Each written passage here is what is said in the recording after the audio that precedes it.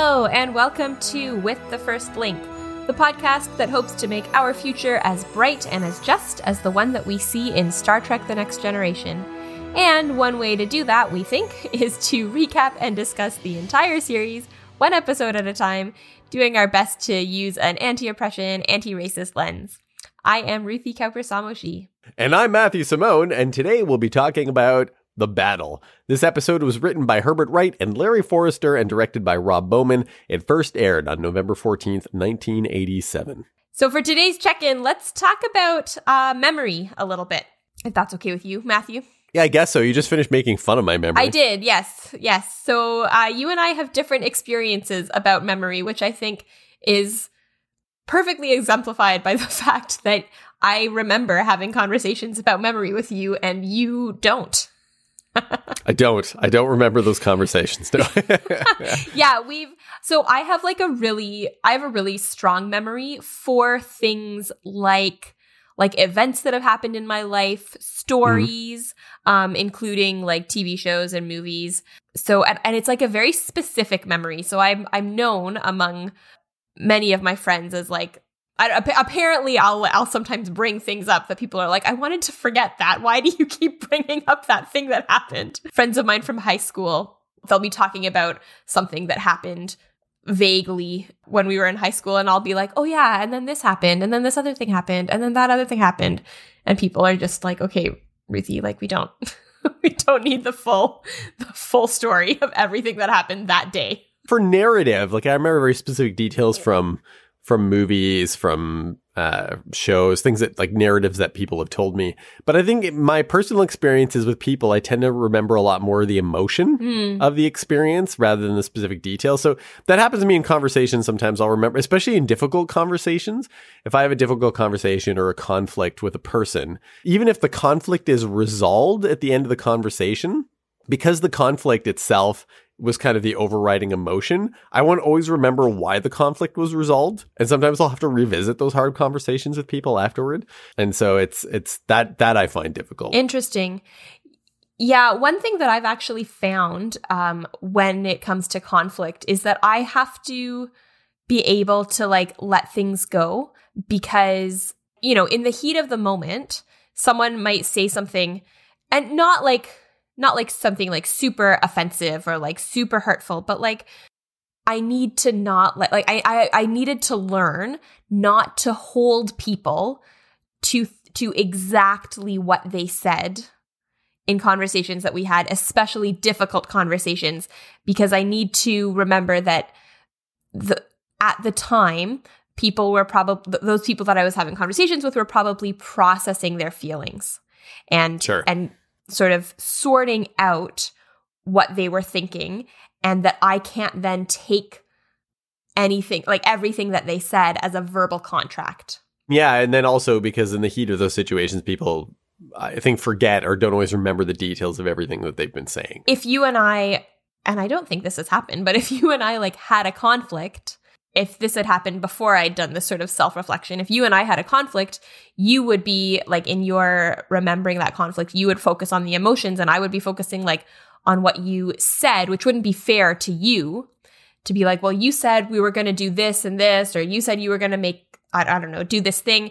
And for sure, we need to like hold people accountable. And if someone says like, I'm going to change this behavior, then it's reasonable to expect that they'll change that behavior. But you also can't treat a conversation as like a set in stone, 100% contractual agreement of what people are going to do for the rest of their lives, even though I might remember it for the rest of my life. That's kind of what this episode's about, because it's two sides remembering, or at least presenting a conflict in two very different ways, and how the conflict is remembered by two different sides in different ways as well. This episode freaks me out when things happen that make me question my memory. Because my memory is so good, I rely on it so much. So when something comes up to make me question my memory, like when I learned that memories rewrite themselves, that was scary information for me. And I was like, wait, so some of my memories might be wrong? Oh, interesting. So in what way can a memory rewrite itself? How does that happen? The way I understand it, and I am not a neuroscientist by any means. Are you? Are you sure? I'm absolutely Maybe positive. you forgot. Yeah, maybe you're right. So the way I understand it is that when you relive or rethink a memory, it gets rewritten into your brain the way you rethink it. So if you omit certain details as you're remembering it, then those details kind of get pushed away. Wow. And the ones that you do remember get sort of more solidified. So then you might, maybe not you, because I don't know if you treat your memory the way that I do, but like, so when I think of something, I really feel like I'm remembering it exactly as it happened.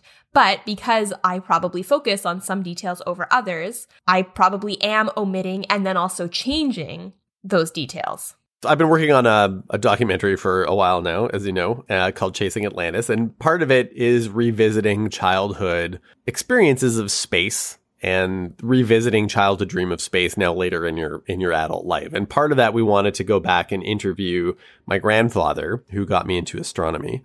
And I had worried that a very poignant memory of my time with him when I was young was maybe rewritten or I had imagined. So it was a memory of going to spend time with him. I think I might have talked about it in a previous episode, but time with him on the dock out at the cottage that he had in Northern Ontario, or outside of the lights of the city. But there was one moment in particular I remember him showing me the Andromeda Galaxy. And it stands out to me as like one of the most, I think, influential moments of my childhood, because it was like the clearest memory I have in my past of feeling a sense of wonder, like the first clear memory of wonder itself, of wonderment. But I thought maybe I'd made it up. So to prove it to myself, I was like, okay, when we go back out there to film, I know what quadrant of the sky I remember him pointing it out in.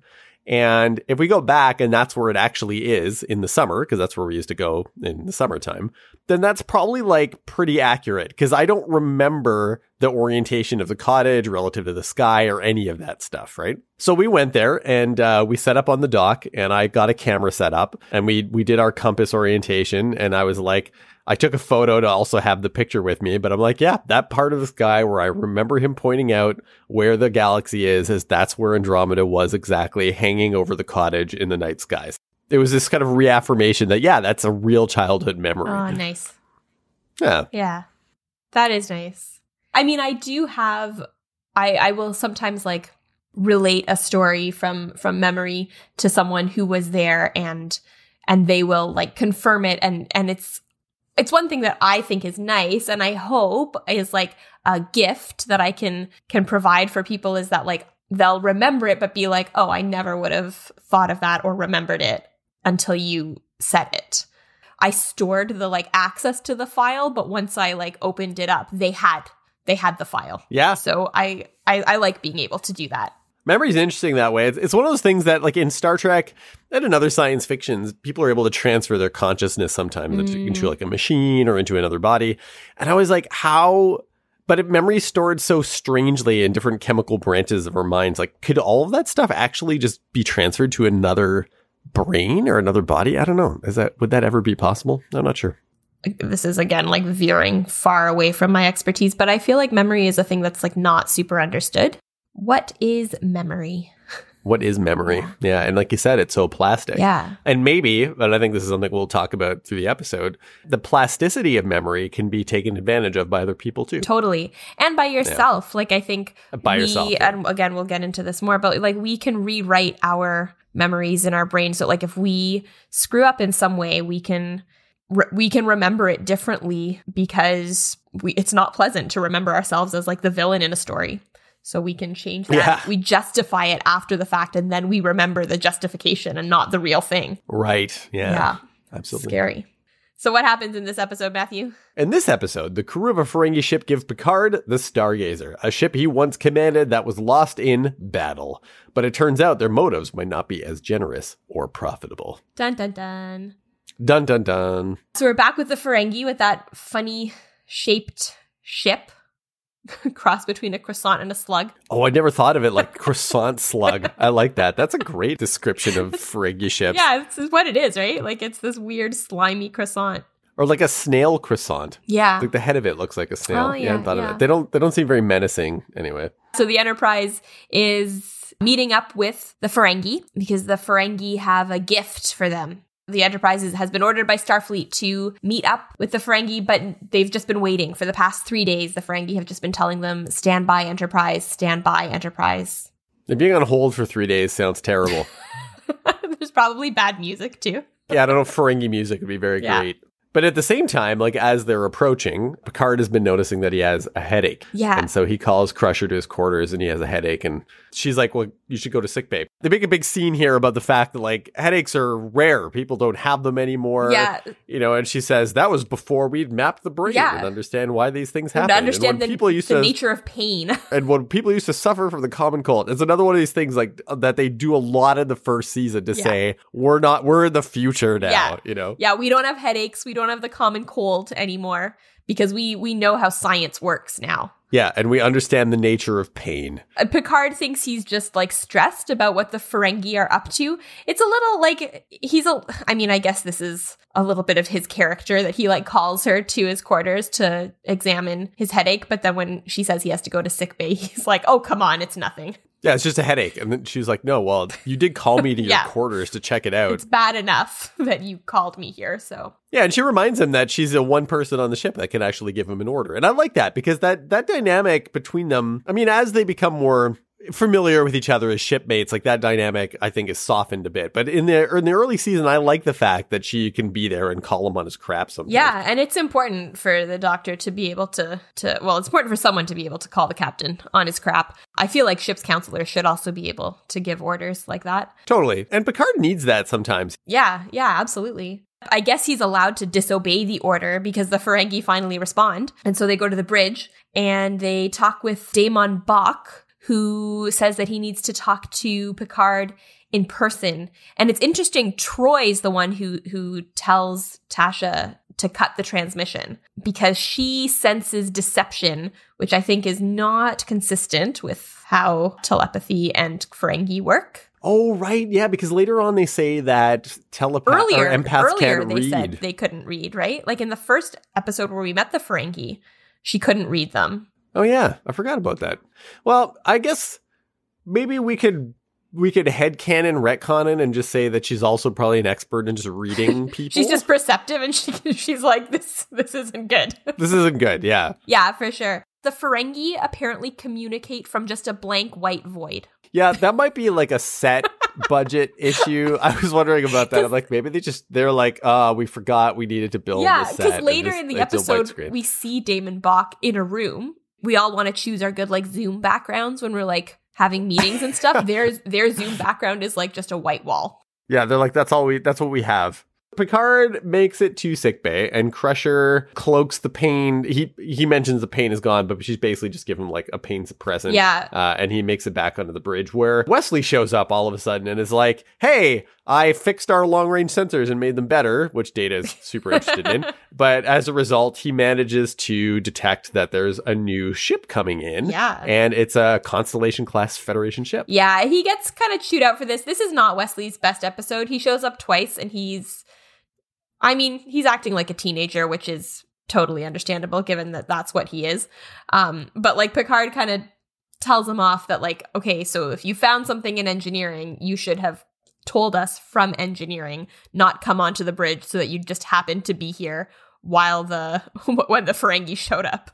Yeah, Picard calls him. He's like, you just want to be part of the action. The one thing I will say is that given where we were a couple episodes ago, it's totally cool with him to just show up on the bridge now. Yeah. Before he got yelled at even being in the turbo lift. He's an acting ensign, right? He's got his spiffy little uniform that has the 3 colors on it. He's got his red, yellow, and blue. I think there's shirts that you can get that have that on it. The little stripes. Yeah, or I've seen ones that say like, I heart Wesley, and the heart is like the 3 colored stripes. Yeah. So good. The Intruder is this like Constellation class Federation ship. And then Picard like starts just having trouble like holding things together. He's having his headache. Riker's like, okay, it's time. And Picard's just like, time for, right. Yeah, the Ferengi are coming. Seriously distracted.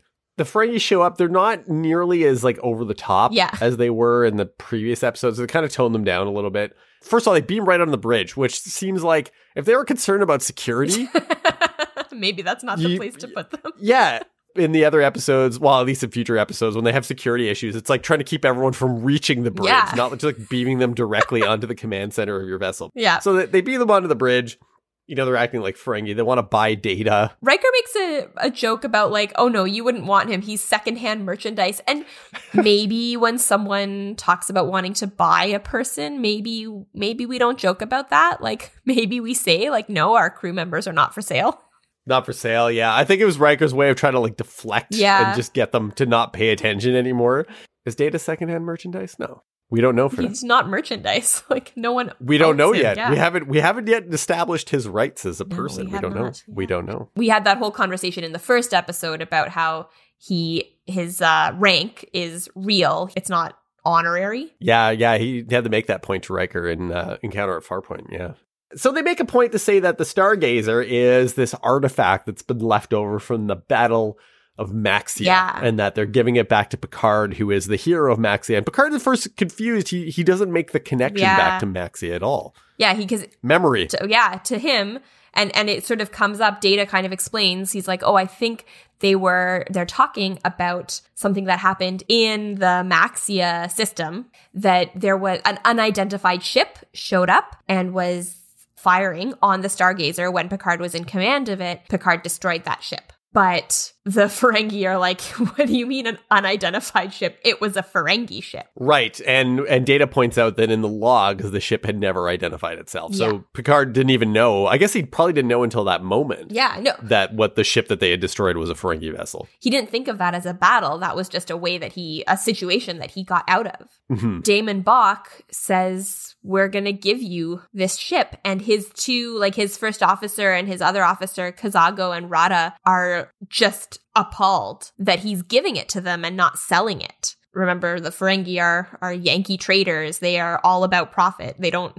give gifts. Yeah, this is a hyper-capitalistic society. Yeah. And so then like Picard gets another headache wave, and you can see Troy feels it too. Like she senses it and senses that it's connected to something from his past. Picard goes to sickbay, and it happens in sickbay, and then later in the observation lounge that he really gets like caught up in his memories. Like in sickbay, he thinks he's smelling smoke from when the Stargazer was on fire, and then it happens again in the observation lounge. Yeah, he's actually asking people, like, don't you smell smoke? Yeah, and in the observation lounge, he starts talking to people like he realizes he's speaking in the present tense about this thing that happened in the past. This is where they first introduce the Picard maneuver. Yes. Where this is the way that Picard managed to get away from this vessel because they were heavily damaged and he needed to outmaneuver them. So what he does is he accelerates the ship to warp speed and drops out of warp speed at close range to the ship. And so relative to the ship, it looks like the Stargazer is in two places at once. Yeah.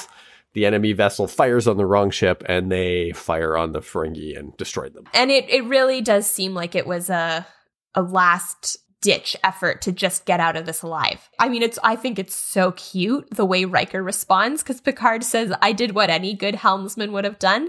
And Riker's just like, well, you did it first, sir. Like he's just so in love with his captain, and it's so One sweet. for the history books. Yeah, he's like so enamored with him. He really is. Picard's clearly proud of himself when he first describes it. He's got the gestures and he's like, I kicked it into high warp and here we went. He's like proud, but he's trying to like stay humble, I feel. Yeah. And Riker's just like, I feel like Riker is just so proud to be serving under this amazing captain. And we've talked about how like they really haven't established their relationships in the first season, but I feel like you can see at times like the warmth the actors have for each other showing through in the characters. So they go down to the ship, they check it out for, I guess, traps or whatever. They clearly don't check it very carefully because they miss the trap. The trap. But apparently they look at it, it's fine. So Picard goes down. And I really loved the score in this scene. I don't know if you noticed, but it was like the theme song, the like da da da da da da da, but it was slowed down, and it was actually really similar. Do you remember in the trailer for the show Picard, like before the show was on the air, they like for the trailer they had all kinds of music, but then at the very end they had the TNG theme song slowed down. Right. Yeah. Right before the episode begins. Yeah. Right? No, not in the like opening, but like in the trailer for it. Right. Yeah. Yes. So, yes, and I that. feel like they played something really similar to that. It is really beautiful, I think. I love this episode because I love seeing Picard connect to his past like that. And he's so sentimental. Is the Stargazer model in the ready room already by this point? I don't know. Yeah, I don't remember now. I feel like I should go back and watch the episode and see if they've already put it there. But this is one of the first times that they establish what having a previous captaincy is like. Because in contrast to, say, Kirk, the Enterprise was Kirk's first command. Whereas Picard, he's kind of older. He's older than Kirk. He's got these legacy commands that are in his past, and they decide to bring one of them back here. I think it kind of establishes him in having this kind of romantic, seasoned connection to this past ship. Yeah, and so Data like reads the last log. I'm going to change some of the language in it because I hate the like gendered language that people use for ships. But what he says is, "We're forced to abandon our starship. May it find its way without us." And then he turns to the captain and says, "Apparently it did, sir," which I think is sweet. We find out at the end that this wasn't really the case, but the way Damon Bach presents it is like, well, we just found this ship drifting around, so we decided to give it back to you. So it does at this point seem this ship did find its way back to the Federation, but it kind of seems at the end we kind of learned that it wasn't a coincidence. Now Picard decides he wants to go check out his old quarters, go see his old cabin on the ship. And there's a glowy orb in it. It's increasing the pain of his headache. And we see in another scene that Bach has a twin to this orb that he's making adjustments on, and it's increasing the pain that Picard is feeling. It's a really funny scene, actually. It's like, well, this is convenient, like because he's got like an open suitcase. And he's in his cabin and he's looking at this open suitcase, and then the headache comes on, and in his like thrashing around with the headache, he like closes the suitcase. So that hides the orb.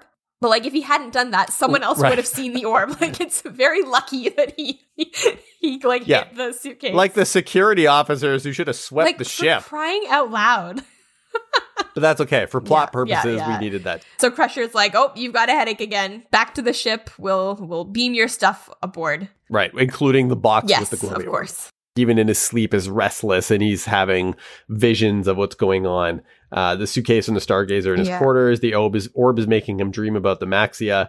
And at that point, he actually, like, in his quarters, starts to see visions of the old characters and, like, what's going on. His crew, his old crew, yeah. So then Data discovers a log from Picard on the Stargazer that's like a confession that he fired on a vessel that was waving a flag of truce, which is totally different from what Picard reported to Starfleet when this actually happened. He says he like mistook this subspace antenna as a weapons cluster, and now I just hope that, you know, this confession will make me eligible for some leniency, basically. Right, that he's like instigated a war, essentially. They have to bring it to Picard, and they do. And Riker doesn't believe it. He's like, "We've already started to look in to see whether or not your voice has been replicated." Picard says, like, "No, I didn't record this." But Picard knows that Riker needs to transmit the results of what had happened, or that they found this log back to Starfleet Command. And it's going to take a full 2 days to get a response. They've got some time. But I also think, like, that's an interesting... Like, okay, so Picard knows that that's not what happened, but this is kind of like what we were talking about before with memory. We can rewrite our memories and our histories like that, right? Like, of course you wouldn't want to remember that. It would make so much more sense to justify to yourself, well, they were attacking on us. Obviously, in this case, it is a false log. So it's not like this thing that Picard has justified to himself and then remembered differently. But one of the reasons that this episode is so, I think, to me, like, is so moving and it's so scary is that I feel like that kind of thing is possible. We're recording this on January the 9th, right? And just a couple days ago, we had people storming the U.S. Capitol building, and it was terrifying and scary. But I was thinking about how many of those people have been basically indoctrinated with fake memories. They've been fed false narratives. Some of them are false historical narratives as well about their own nation. And this is what's happening. Like Damon Bach is giving fake news. Yeah. This is fake news that's being used to incite a conflict by a twisting of history. In a way, we use the term gaslighting, but like that's essentially what's happening right now, is that he's trying to gaslight Picard and gaslight the Federation, because you've mentioned like the plasticity of memory. Like, because we're aware of that, if someone starts telling you that you remember something wrong often enough, you might actually start to believe them. And it's for nefarious purposes. It's to spark conflict. And certainly, like we're seeing in the world right now, that sort of twisting of memory, of history, of narrative is being weaponized and is being used to spark a conflict. And it resulted, as far as I'm concerned, in what happened a couple days ago. Yeah, absolutely. And I think another piece with that is that people, since that coup, since that storming on the Capitol, people are trying to distance themselves from those actions. So, you know, like people resigning from their positions in Congress. In doing that, they, I think, are also likely telling themselves and then rewriting those memories and saying, like, I supported Trump for these things, but I never supported that. When in reality, they were doing that groundwork of spreading those false narratives that led to this coup. Yeah, definitely. There are, you know, those Congress people who are now resigning. They were not the ones storming the Capitol, but they contributed to the conditions that allowed for that to happen. I find that this is a big theme throughout Star Trek. Like, it's not just in this episode, but in a number of the franchises, that it's someone trying to incite conflict through false narrative, through false story, through the rewriting of history. It's never just like one person just invades another person. It's information that's spread in order to make people feel like they're part of a righteous cause. Right. And so it's dangerous that way. And then the way that like memory is changed to make people feel like they're on the right side of something. Yeah.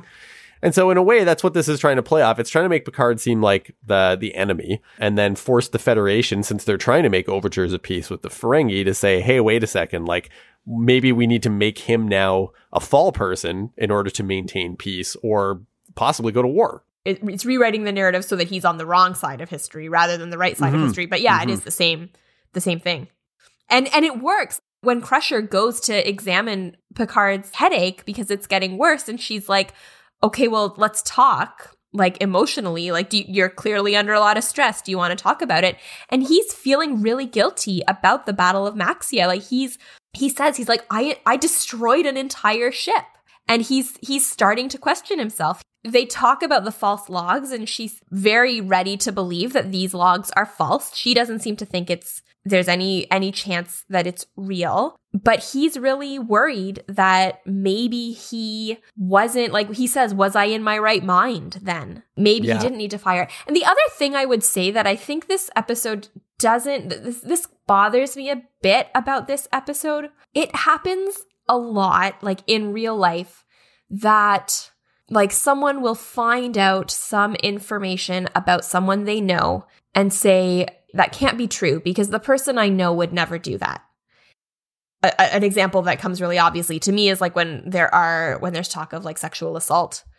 There are allegations about a person, and you've got all of that person's friends saying, no, they never would have done that. But it's not just in that. It also happens like with these white supremacists, like, no, like my buddy would never be part of a racist coup, or, you know, my friend would never be racist or would never be homophobic or would never be transphobic. They're a good person. I think that, like, again, in this episode, it does turn out that these logs are false, but this is some pretty damning evidence that Picard did do something wrong. And it's good that Picard is like, well, Riker, you need to contact Starfleet. And Riker's like, I know. And it's also good that they're checking what the problem is with these logs. But I think as people, we need to be really careful about being like, well, this information must be false because it doesn't square with what I know about this person. That's why it's great that Picard wants to work toward transparency. Yes. He's like, don't send the logs because I know they're false. He's like, no, send the logs because I know the truth will stand. Yeah. At some point, he's like, okay, well, the truth might get known either way because now I'm not so sure anymore about what's going to be happening or what's going on. So it's a trusting in that process, in the legal process. Or Riker tries to have a conversation with Kazago. Yeah. Kazago? Kept wanting to say Kazugo. That's an instrument. First officer to first officer. Let's cut through the crap. I love that he says that, first officer to first officer. To me, it makes it seem like there's this interspecies code of first officers. Come on, we're both first officers. We get each other. The responsibilities of supporting our captain and the entire crew at once. Yeah. That's a tough job. Oh, for sure. Sometimes I bet you it's probably even harder than being a captain. Will you help me out with this? And Kazago doesn't really at that point. No, at first he's like, no, His captain is carrying out a course of action that's not going to give them any profit whatsoever. Yeah, his captain is acting against, I think, their prime directive. Oh, yeah, that's a great way to put it. Yeah, their prime directive is profit motive. And he's like, how dare you insult us? We're just trying to give you a gift, and then cuts them off. So Picard goes to sleep again, and he has more of these vivid dreams. And then we see Bach on his ship with his orb twin. And what he says is, you will injure yourself the way you injured me. That's some definite revenge talk. Data and Geordi are at this point have already found that the log is a forgery, so that tension doesn't last a super long time through the episode. No, that scene is so funny, though. Data's like, he starts talking about like checksum discrepancies and explaining how, and Riker's like, I don't want a computer science lesson.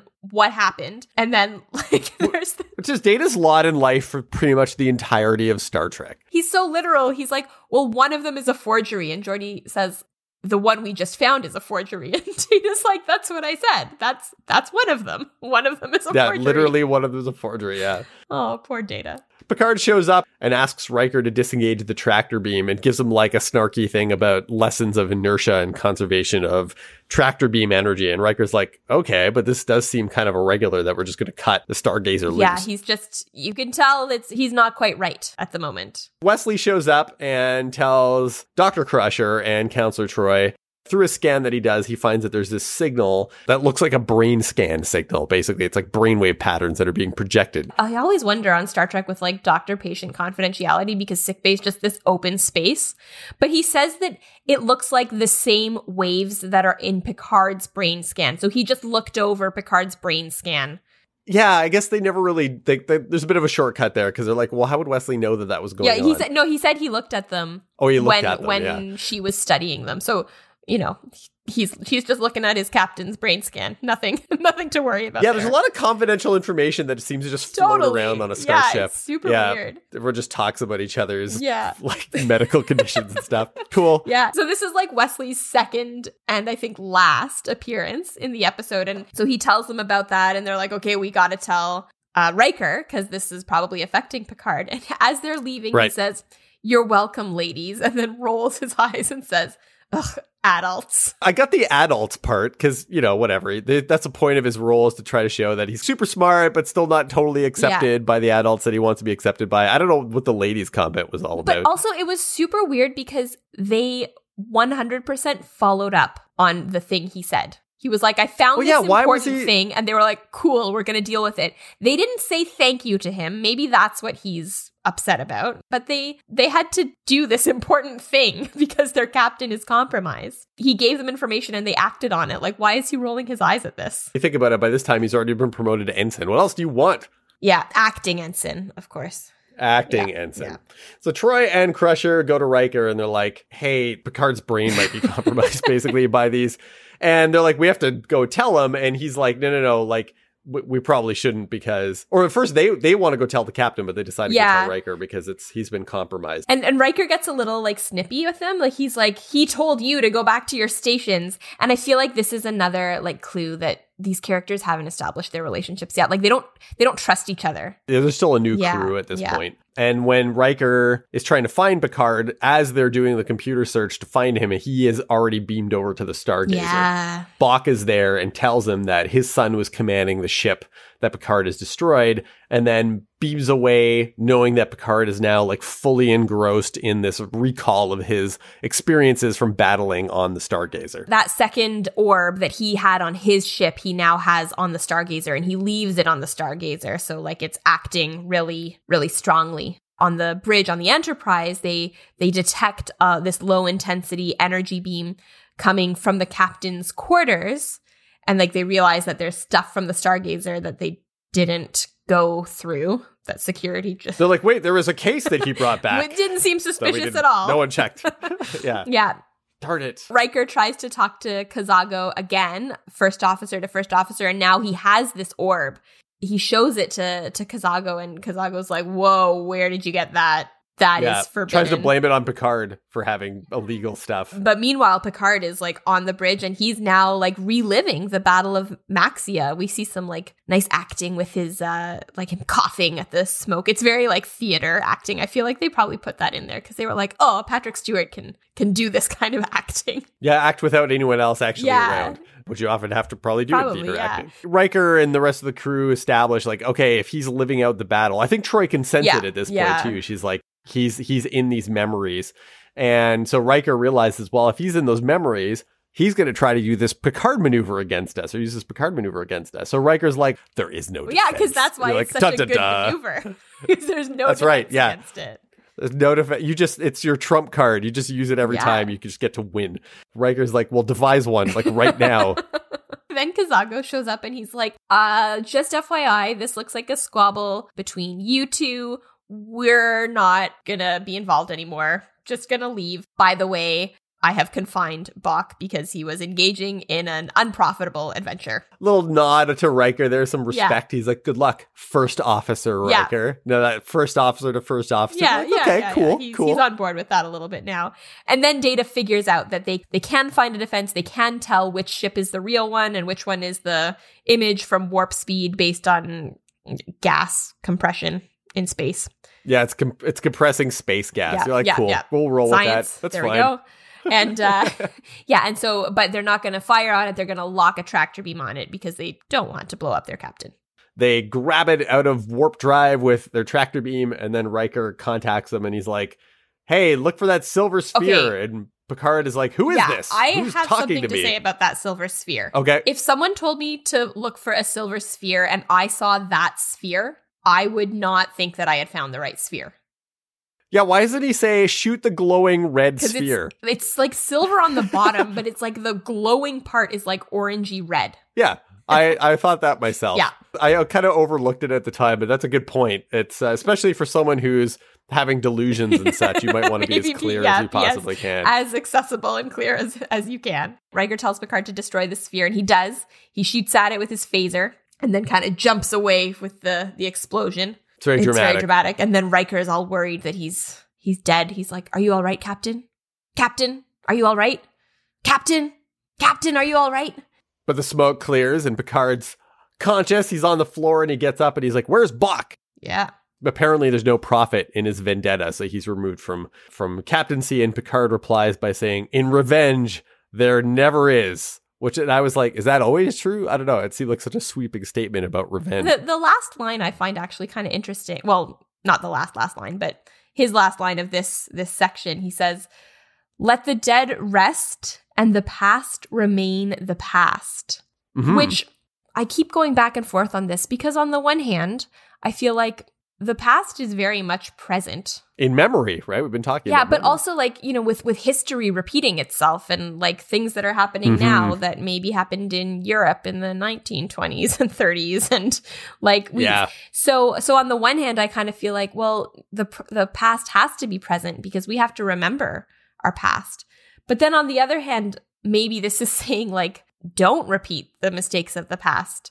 Leave those in the past. Don't have this sort of false nostalgia for the past. I wonder if it's a matter of having to tease it apart. Mm-hmm. There are some things about the past that, I don't know, being left in... Does anything ever get truly left in the past? Like, there are some things we might forcibly want to leave in the past, and maybe that's how we rewrite our memories, like you were saying. There are things that I think we learn that we want to keep with us.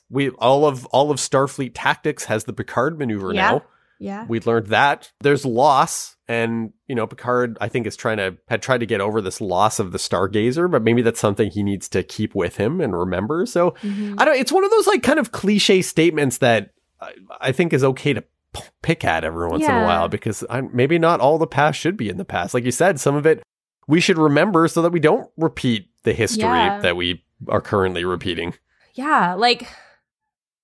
But then at the same time, in not repeating it, maybe that's us trying to leave it in the past. So I was actually reading an article it was in the New York Times, and it's written by, I believe it's Paul Kruger.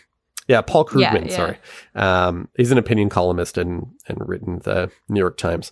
And he was writing an article that came out 2 days ago.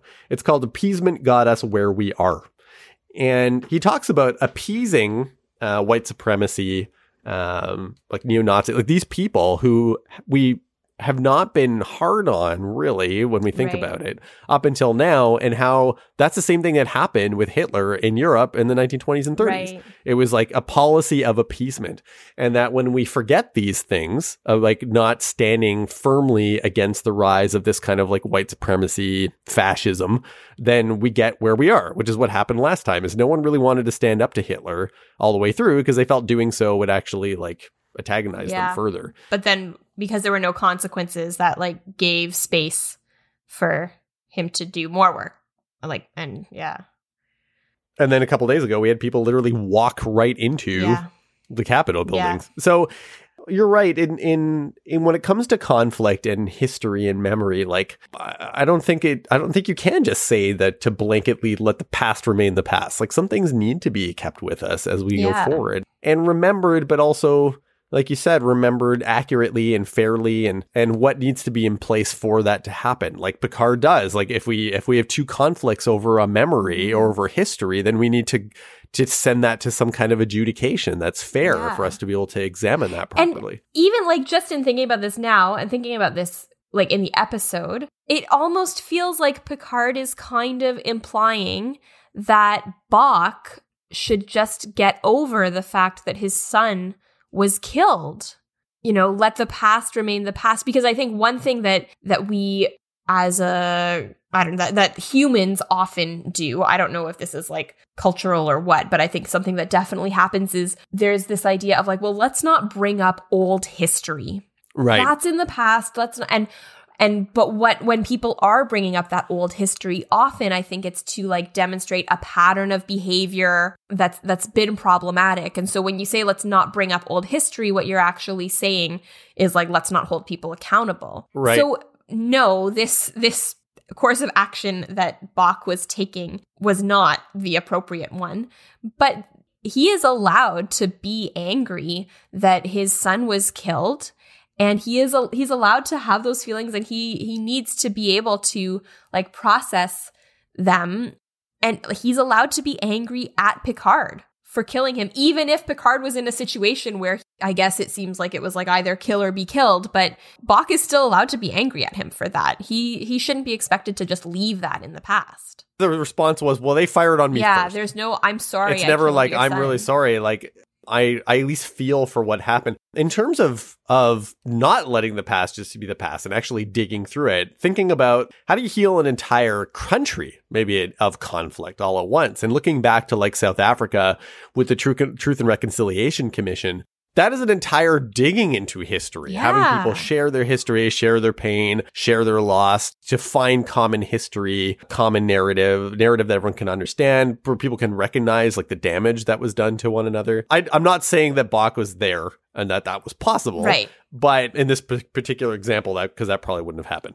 But it would have been nice to even say like, well, let's at least try for that. He might still say no, and you still continue to have this conflict. But it would have been nice to at least have that, even if it was a few lines of dialogue, to say like, hey, listen, I understand what it's like to lose. Well, I guess Picard can't because he's never had kids, but have someone say like, I understand that you suffered this loss, and let's talk about it. Let's compare log entries. Let's like, even maybe Bach he sees what Picard's reliving. He can see what that version of history even was, even though it's forced into the situation. But maybe when that happened, Bach's like, oh, wow, he was telling the truth. My son actually did fire on him first, kind of thing. And that there's probably like a reckoning with that of like, it's probably a lot easier for Bach to think of his son as someone who was fired on like unprovoked, as opposed to that he fired first. Like that's not a good memory to have of your dead child, right? That's hard. Yeah. But you have to be able to have that memory to heal. Yeah. The focus of this episode is really like Bach's actions are wrong, and Picard's actions were always totally justified. Yeah, and trying to take advantage of a vulnerability in Picard in this situation. So we're probably getting ahead of ourselves a little bit when it comes to the Ferengi, the storytelling wise, because they're not really written to be a reconcilable enemy in this case. That's not really their point of them, which is fine. Yeah. We get it. But, just kind of in kind of reflecting on the current state of the world. Totally, yeah. And I think it's also like, this is one criticism that I definitely have of Star Trek of this time is that it was a lot more like good versus evil. There was less nuance than there were in later series, like in later Star Trek series. Like even Deep Space Nine had a lot more nuance, and this idea of like there are the good people and the bad people was kind of picked apart a lot more. But TNG, especially early TNG, didn't really do that. When Star Trek Discovery came out recently, and it's there's been some strong reaction from fans about that series, and some of the producers went back and found fan letters that had come out attacking Deep Space Nine. Oh. And it was interesting because some people said, this isn't Star Trek. I think those franchises do a really good job, but some people find a lot of comfort in having black and white enemy, good, evil. Whereas I feel like the series is at its best when it says, I'm not going to give spoilers, but I think in the second season, they do a good job of introducing something that can just be purely evil while allowing the rest of the species to have more of these like humanish interactions with each other that are more nuanced that way. But we'll get there. I actually don't know what you're talking about. I can't think of it. Great. So you did not spoil anything. Right. Great. Huzzah. Well done. Did we do it? Did we get the episode? I think we did. I think so. Thank you so much for listening to this episode of With the First Link. If you liked what you heard, please feel free to leave us a 5-star rating and review on Apple Podcasts or your podcast provider of choice. Our cover art was created by Nathan Nunn. You can find more of his work at nathannunn.ca.